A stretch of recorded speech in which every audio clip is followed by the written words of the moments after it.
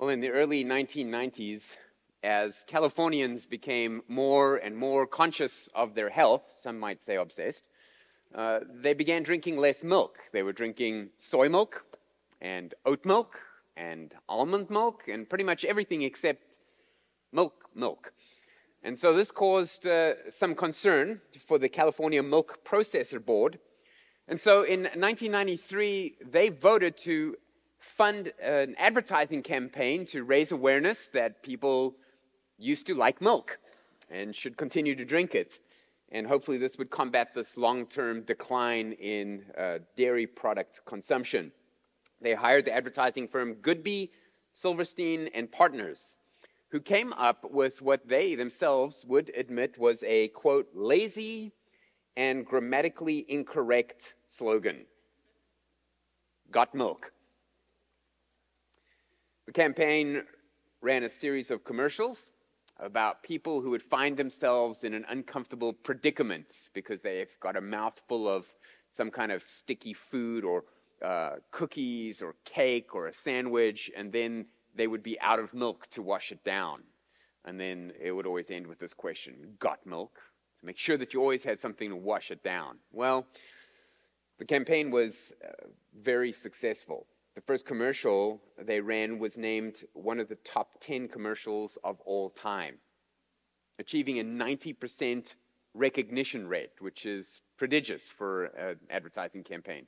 For the 10% of you who don't know the ad, it starts off with a historian in a museum, and he's lathering a slice of bread. He's making himself a peanut butter sandwich with a ton of peanut butter on it. And in this museum, this is the whole room that he's sitting in is dedicated to the famous duel between Aaron Burr and Alexander Hamilton. The guns are there and the bullets are there, and there's pictures of Alexander Hamilton and Aaron Burr, and everything's there, and this guy's obviously an expert in that. And while he's making a sandwich, there's a DJ on the radio who says, we're going to make a phone call to a random listener and give them $10,000 if they can answer a trivia question. And the phone rings as he bites into the sandwich, and he picks it up, and the question is, who shot Alexander Hamilton in that famous duel? And very confidently, he says, moo. He can't say the word Aaron Burr because his mouth's so full of the sandwich, and he keeps trying and trying. And so to wash it down, he grabs a carton of milk, but the carton is empty, and the DJ hangs up, and the camera pans to his face, and it says, got milk? Well, what's interesting to me is that as successful as the campaign was, and the Californians were reminded that they used to like milk and they should drink it again, there was always one group of Californians that was still drinking milk that never needed a commercial to remind them that that's what they wanted. I'm speaking, of course, of the demographic of the population known as newborn babies. Every mom knows that your baby has various different cries, you know, the burp cry and the I'm in pain cry, but there's that distinct cry, that special one that just tunes into that frequency that you can't ignore, that urgency that's the newborn's baby's way of communicating to the mom, got milk? Well, Peter tells us what we need to be consuming so that we grow strong spiritually, and he tells us this in 1 Peter chapter 2. So turn your Bibles to 1 Peter chapter 2. Last week we saw the preamble to this command that's coming is that there was this precondition that we had to lay aside certain sins, and we saw that there's some sins in life that everybody agrees need to be scrubbed out of your life, but then there's some sins we sort of tolerate in our own lives. We tolerate them in each other. Everybody's doing them. They're more like subtle sins. They're not visible stains. They're more like the chemicals from the dry cleaning that's still toxic for you, even though you can't see them as clearly. And he says those need to be put aside. And so that's what we looked at last week, the sins of malice and deceit and hypocrisy and envy and slander.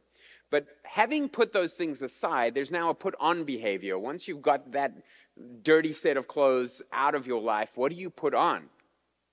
And that's where we find ourselves, this new longing for something spiritual. I'll pick it up again in chapter 1, verse 23. Since you have been born again, not of perishable seed, but of imperishable, through the living and abiding Word of God. For all flesh is like grass, and its glory like the flower of grass. The grass withers, the flower falls, but the word of the Lord remains forever. And this word is the good news that was preached to you. So put away all malice, and all deceit, and hypocrisy, and envy, and all slander. Like newborn infants, long for the pure spiritual milk, that by it you may grow up into salvation, if indeed you have tasted that the Lord is good. That's as far as we'll get this morning. We're going to look at those first, verse 2 and verse 3 of chapter 2. We're going to see three aspects of this craving that we're meant to have, three aspects of this craving that fuels our spiritual growth. So we'll continue to grow and be more mature. We'll see the duty of desire. It's actually commanded. We'll see the goal of desire. What is this desire going to lead to? And then the object of desire. So firstly, the duty. The duty of desire is found in verse 2. Here's the command. Like newborn infants, long for the pure spiritual milk, that by it you may grow up to salvation, if indeed you have tasted that the Lord is good. We're finally at the command. Now that you've put away these distracting sins of malice and envy and hypocrisy and slander, sins that some people tolerate in their lives, but Christians have a higher standard. Now that we've put these things aside, we have this longing now. We come to a point that, well, we're hungry for something. What is it? And the word to long for means to crave. It's used 9 times in the New Testament, and every time of an intense desire for something. In the Septuagint, which is the Greek translation of the Old Testament, the Bible Jesus would have used in his day, this is the word that's used in Psalm 42. We read Psalm 42 earlier in the service. As a deer pants for the water, so my soul pants for you. That panting, that longing for, that thirst that requires you. You know, if you take your dog for a long walk and it comes in and its tongue is out and it's just panting until you get it to the water dish and it just dumps its whole head in the water dish, that's a good sign. It means it's got a good workout. In the same way, that's how your soul is. Psalm 42 said, that's what my soul was like. I needed you more than anything else. My soul was panting. It was longing to be quenched by the living water of my relationship with you, O God. And so here, Peter tells us, you need to have that desire, that panting, that longing, that insatiability for the spiritual word, for the milk. Now, it's an interesting fact that it's a command. It's a command that targets desire. That's not something we usually do. We don't do that in our conversation. I mean, if you think about it, you tell your kid to eat her broccoli and her cauliflower, and she might say to you, but Daddy, I don't want to. And then you use the dad sarcasm and say, well, that's okay, because I didn't tell you you had to want to eat it. I just told you had to eat it. You know, we're just satisfied if she obeys and eats her broccoli. She doesn't have to like it. She just has to do it. But that's not what God is content with. When he tells us to do this, he wants us to not only do it, he wants us to like it. He's commanding you to want this, to intensely want it. So it's a very interesting command that God can actually command us to desire something. The Holy Spirit is telling us to desire and to crave this nourishment because he knows it's good for us. One of the interesting and fun things about pregnancy, well, I guess it's fun for the husband, is that sometimes expectant moms have these strange cravings. And they want something very, very specific. And my mom always used to tell me that when she was expecting me, she had a desire for 2 things. The ice that would grow on the metal grate in the refrigerator, you know, that there was probably some metallic something that I needed. I don't know. And then the other thing was a Tex bar. You know, Tex chocolate candy bar. Oh, is it only in South Africa? What's it like here? What do we have here? No, it's not a Snickers. You guys don't have Tex? I didn't even know that. Now I suddenly want one. It's a really, really good candy bar. It's got like wafer in, I think maybe like a Twix maybe, but there's like an arrow part in the middle. It's divine. And my mom thought I was going to be a girl, so she named me Juanita before I was born. And so she would always say, Juanita wants a text. And so I grew up on those texts before I was even born. But here, there's this, that's the craving. It's almost like this inexplicable desire for something very, very specific that cannot be, it cannot be satiated with something else. That's what this command is. So what is it? He says in verse 2, like newborn infants, long for or crave the pure spiritual milk. Now, different versions have a different way of translating it. It's kind of a tricky thing in the Greek. If you have the English Standard Version that I read from here, or the New Living Translation, or the New English Translation, it's going to say spiritual milk. But if you have the New King James Version, or the New American Standard Bible, or the Legacy Standard Bible, or the Christian Standard Bible, it's going to have long for the pure milk of the Word. So why does one version have of the Word, and the other one says spiritual milk? You know, milk of the Word and spiritual milk. Well, it's because of the word that's used there for spiritual. It's the word logikon. Logikon. So usually in Greek, you would say pneumatikos for spiritual. But here, it's this word that's only used in this very particular situation. Like Paul uses it in Romans 12, verse 1. He says, I appeal to you, therefore, brothers, by the mercies of God, to present your bodies as a living sacrifice, holy and acceptable to God, which is your spiritual worship, your logikon worship, or your version might say your reasonable service. So it's a word that has the logos part in it. Logos means word, but it actually means like a rationality or reasonableness. And it's used in a context where the writer wants to show you that he's talking about something metaphorical and not literal. So Paul's talking about, I want you to sacrifice your body, obviously not literally. I want you to be a living sacrifice. This is your logikon. This is your metaphorical sacrifice. Don't go and kill yourself on an altar. I'm speaking metaphorically. That's what Peter's doing here. He's saying, I want you to long for something. And I'm not telling you to go and eat something very specific like other religions do. Some religions would say that you have to have this particular substance in order to be holy. He's saying, obviously, I'm speaking metaphorically. So you can translate it the spiritual milk. But I also like milk of the word because that's, in the context, what is it that God is telling us that we need to want? Well, he just spoke about the word. Look back at verse 23 of chapter 1. Since you've been born again, not of perishable seed, but imperishable, through the living and abiding word, the logu of God. But the word of the Lord remains forever, verse 25 says. And this word is the good news that's preached to you. So here we have this thing we're supposed to desire, and where we get our nourishment from is the word of God. You need to desire spiritual things rather than just physical appetites. That's the main point here. The psalmist sings about God's word in Psalm 19, verse 10. More to be desired are they, the words of God, than gold, even much fine gold. Sweeter also than honey and the drippings of the honeycomb. We're to desire God's words more than we desire anything else that this world has to offer us. Whether it's a physical appetite like honey, or we might say Tex bars, chocolate or something. Or whether it's something physical here like gold. And or everything that brings, all the finances. Imagine you lived in a country where the government required you to pay a portion of your income to get a license to read the Bible. Every year you would need to pay 50% of your income if you want the right to read the Bible. Would you do it?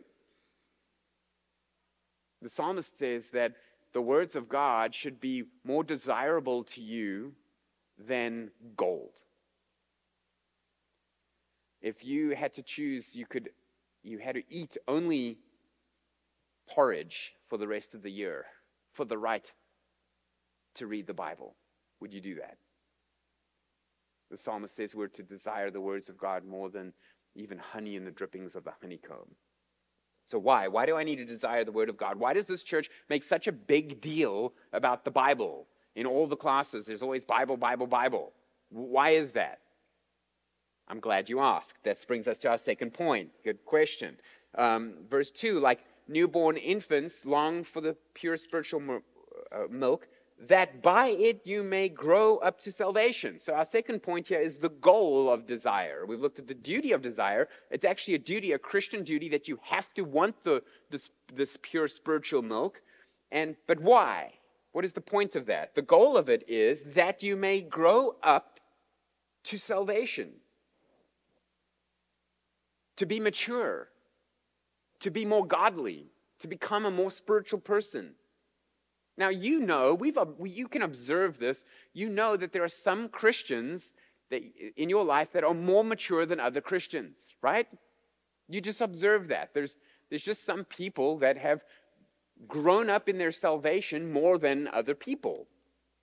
We see this just taken for granted in the Bible. Galatians 6, verse 1. Paul says, brothers, if anyone is caught in any transgression, you who are spiritual should restore him in a spirit of gentleness. So there's people in the church who are more spiritual. There's people in the church that are more mature. You are the ones that are supposed to come around the weaker one who's fallen into some sin. Another example is Romans 15:1, where Paul says, we who are strong are to bear with those who are weak. So in the context of Christians bearing with one another, sometimes the weak Christian is going to have some strange views, and they're going to have certain hang-ups about things in their life or whatever. And we who are strong, he says, need to bear with those who are weak. So the point I'm making here is it's just taken for granted that there are going to be in every church some believers who are more spiritual, more mature. They're called the strong. And there's going to be some who are less mature. They're even called the weak, the weaker brother. Now, that's okay. That's not an insult. You might say the same about a young family. In a family of 5, there may be some who are more mature. Let's hope that they're the parents. And then there are going to be some who are less mature, the teenagers. And there's going to be some even less mature than them, the babies, and that's okay. In general, the longer you're alive, the more mature you become. And I do say that a big in general, because we've met some people who never grew out of the teenage phase, right? And same spiritually. In general, the longer you're a Christian, the more mature you're going to become. If you're a baby believer, you've just been saved, there's so much you don't know. That's okay. Where do you learn that, though? It doesn't just come with time. You have to learn it, so you have to read the Bible. And let's face it, reading the Bible can be quite intimidating sometimes. There's some strange stuff in there. There's confusing things in there. And so you need to study it and listen to sermons and maybe read commentaries and ask questions and send your pastor an email and, figure out what it means. And the more you do that, the more you will understand the word, and the more it will nourish you, and the more you'll grow. And this is what Peter's saying. You need to long for that. You need to crave that pure spiritual milk that comes from God through his word. And the more you crave it, and the more you fill yourself with it, the more you are going to grow into your salvation. Now, I just want to be clear. He's not saying that this is what saves you. That's not what he means when he says grow up to salvation.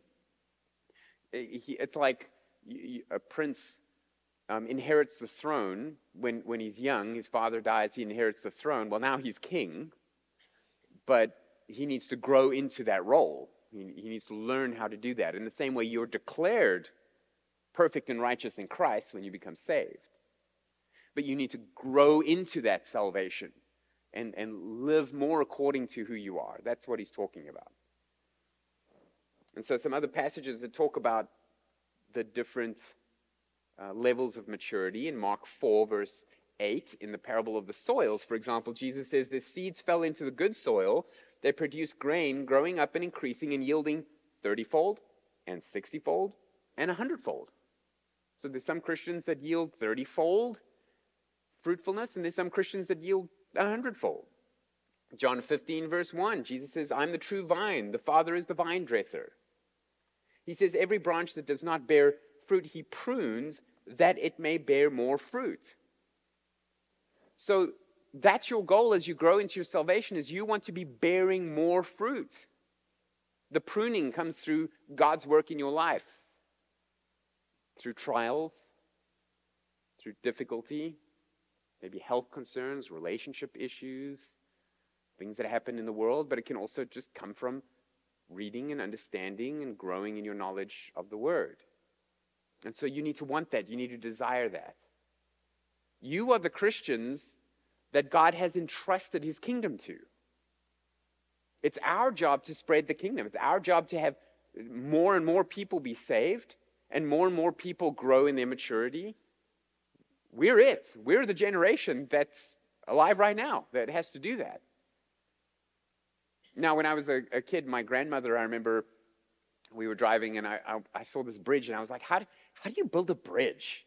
It just seemed like such an impossible thing. How do they know how to do that?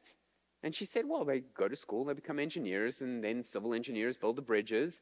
And I said, well, what's going to happen when all of those engineers grow old and die? And they said, well, there'll be new engineers. You and your friends, she said. And I don't remember how old I was, but I was little. You and your friends will be the next generation of engineers and doctors and lawyers, and you will be the ones that take care of these things and build new ones and even come up with new ideas. And I was petrified. I was like, you don't know my friends.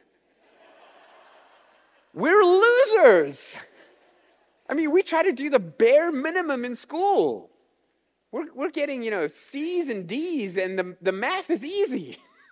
And now suddenly you're telling us we're going to have to build bridges? I'm not going to drive over any bridge any of my friends ever built. But then, time goes on, and I remember she said to me, just keep going to school. It was her way of saying, trust the process. And you just go, and year after year, you get closer and closer to college, and you get better and better at those things, and then you get into college, and you just go to those classes, and in the end, you pass, and then you get an internship, and you just trust the process. And now, all these years later, I have friends who are engineers and doctors, and they're building bridges, and I mean, I wouldn't go to them, but as I just have vivid memories. But other people do, and they seem to be surviving, going to those doctors. And I have friends that are accountants and movie producers, and it's like, wow, they're rocking it, they're doing it. And then you look at our kids, and you think the world is doomed. But it's not. Just trust the process. Just do the next right thing. Well, it's the same with the spiritual world. It's the same with the kingdom of God. Is we look at the heroes of the faith of the past, people that were willing to be burnt at the stake to protect the word of God, to translate the word of God, to teach the word of God. People that were persecuted, people that were driven out of their homes and driven out of their countries. We think these are the heroes of the faith. There's biographies written about these people. Who are we? We're that generation. If you ever get fearful about the future and what the future might hold, just remember, trust the process. When the time comes, you will have what you need to do the right thing. God gives us all things pertaining to life and godliness. He never calls us to anything that we can't do, and he never lets us get into a situation where he doesn't equip us. So trust the process. What is that process? Well, like newborn infants, long for the spiritual milk, that by it you may grow up into your salvation. How? How does this happen? This brings us to our third point, the object of desire. The duty is that we're told we must desire this thing. The goal is that we become more spiritual. But how do we do this? Well, it has to do with what it is that you're desiring, the object of desire. So look at verse 3. So by it you may grow up to salvation. Verse 3, if indeed you have tasted that the Lord is good. Because you might say, well, what do I need to do? And the answer is, I can't really tell you that. I can't really tell you what you need to do to crave the Word of God, to grow up into salvation. It's more a case of, if you know, you know. I was driving on the freeway the other day, and there was a billboard for an injury lawyer, and it was just a picture of him, and all it said was IYKY, which I knew meant if you know, you know. I don't know if I gave all of them there, but that's what it is. If you know, you know. Well, I don't know who he is, so I'm not one of the insiders. I don't know who that guy is. I don't know how to contact him, but he seems to think that there's people that do. But that's what that concept is. It's growing these days in this idea that if you know, you know. If you're an insider, then I don't have to explain this to you. And if I do have to explain it to you, it means you're not an insider and you don't really need to know. People always ask me, so why are there these little rubber ducks on the dashboard of your Jeep? Because I see other Jeep owners also have little rubber ducks. What's with that? And the answer is, if you know, you know. You know? It's a Jeep thing. Well, Peter's saying here, if you're a believer, you know. You don't have to be convinced. You don't have to be taught how to do this. You don't have to have somebody build an argument of why you should long for the spiritual milk of the Word of God. Because if you know Him, if indeed you've tasted that the Lord is good, you know you need more of Him. For everybody else, you don't know what you're missing. So the order has to be right. You can't long for the pure spiritual milk of the Word if you're not born again. If you're not a newborn baby, you're not going to want the milk. You first need to be born again. And if you've truly tasted how good the Lord is, you've experienced that relationship, no one has to convince you to read your Bible. No one has to beg you to pray to Him. Nobody has to build a logical argument to get you to come to church, to fellowship and to sing and to contribute. Because if you've tasted, you know. That's what He's saying. You don't teach your infant to long for milk. They know. They need it. Once she's tasted it, she longs for it. I've had people say, well, I don't want to get too involved in the church. I'm so busy these days. I don't need a religion that's full of more duties and rules and chores. And you kind of want to say, are we talking about the same religion here? Christianity isn't about duties and rules and chores. Christianity is about Jesus Christ. I don't come to church because I have to. Like there's this checklist that I have to keep doing in order to get to heaven. I come to church because I love the Lord and I love His people and I love His Word. Where else are we going to go? If you have to be dragged to church, you have to be cajoled into reading the Bible, you don't know. But if you've tasted that He's good, well, you're in already. Peter's alluding here to when he uses that word tasted, he's alluding to Psalm 34, verse 8, where he says, the psalmist says, Psalm 34, oh, taste and see that the Lord is good. Blessed is the man who takes refuge in Him. Oh, fear the Lord, you His saints, for those who fear Him have no lack. Taste and see that the Lord is good. Charles Spurgeon, my favorite preacher from the 1800s, says, can a sinner receive a royal pardon, a princely robe, a promise of a crown, and yet remain unmoved? Can he banish hunger at the king's own table, feel the embraces of his reconciled monarch, and still restrain his joy? Can he find himself adopted into the family of God, made a joint heir with Christ, and an inheritor of the kingdom of heaven, and still behave without emotion? No, he must and he will rejoice. Some people find the Bible kind of boring, the Christianity thing's kind of boring, and so churches are desperate. They know what the people need. They know that they need the pure spiritual work, so we got to get the people in. If you get the people in, you can give them the pure spiritual milk, but they don't want the pure spiritual milk. They're not craving the pure spiritual milk, so we got to get them in with something else. So all sorts of things go then. Then church becomes about entertainment. A lot of money is spent, instead of missions and evangelism and sending missionaries out all over the world, that money gets spent on entertainment in the church. You hire the best band to have the best music. Doesn't matter if they're believers or not. Some churches don't even have a policy that it has to be a believer, as long as the person can play. And there's smoke machines and drama skits and flag waving and I don't know, whatever. It's a production. People will go to a production. And then once they're in, you give them Bible, not the offensive parts, because then they won't come back, but you give them the good parts. And then what? Those people aren't going to grow. They're not going to get saved. Something we were taught in seminary is whatever you do to get someone into the building, you have to do to keep them there. So you offer whatever, free pizza or money for bringing your friends or whatever. You got to keep doing that to keep the people there. That's what they came for. You give them the Word of God, they're either going to leave or they're going to stay. But there's no bait and switch going on.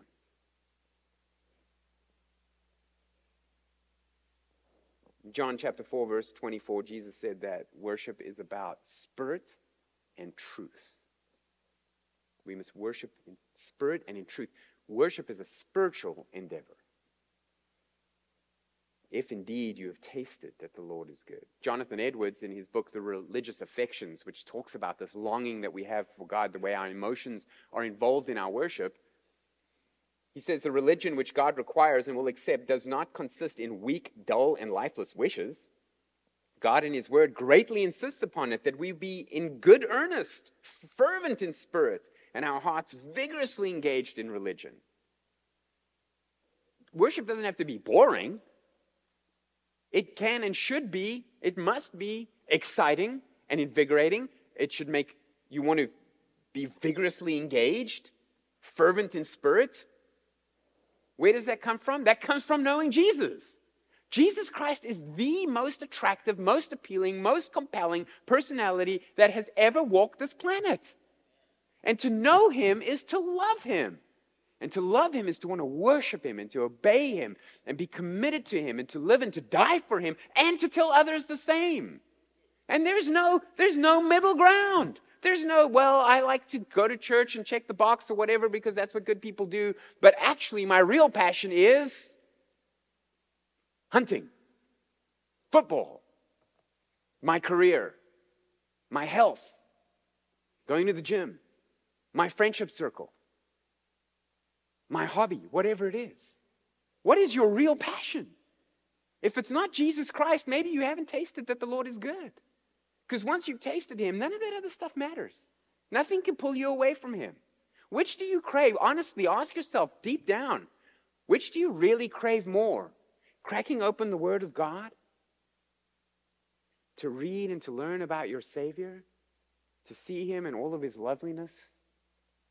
To piece together all the wonderful theology about who he is and what he's done and what the implications are? Or to quickly turn on the TV and find out what the score is? To get ready for your favorite whatever the hobby is.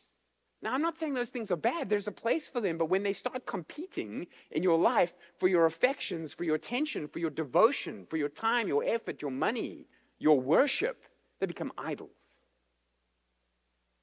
And if you're willing to worship anything other than Jesus Christ, I would just question if you've ever even met him. Because once you've tasted and seen that the Lord is good, you can't go another day without it.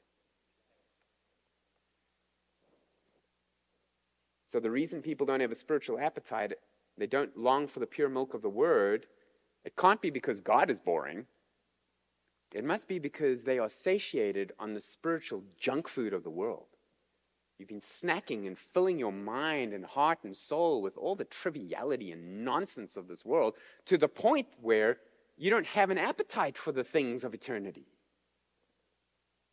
That's why C.S. Lewis said, we are half-hearted creatures, fooling about with drink and sex and ambition, when infinite joy is offered us, like an ignorant child who wants to go on making mud pies in a slum because he cannot imagine what is meant by the offer of a holiday at the sea.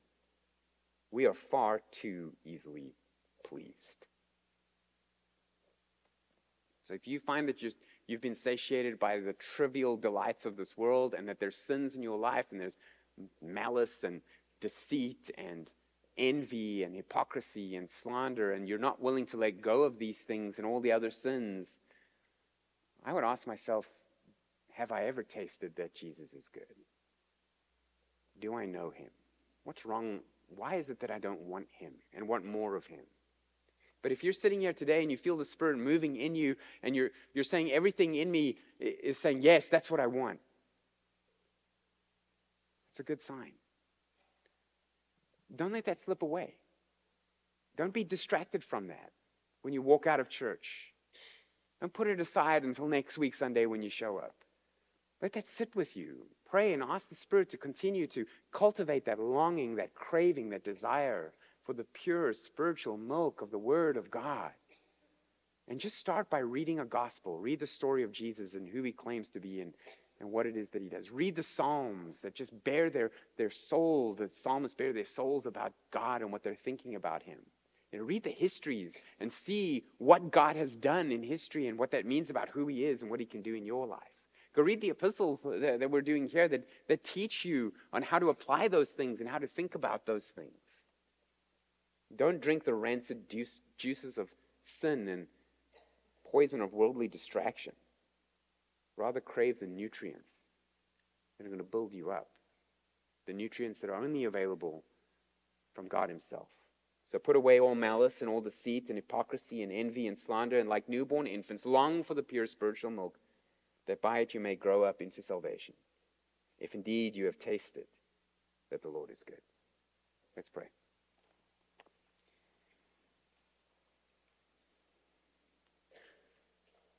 Our Lord Jesus, we do declare that we love you. We long to be with you. We long to learn more about you.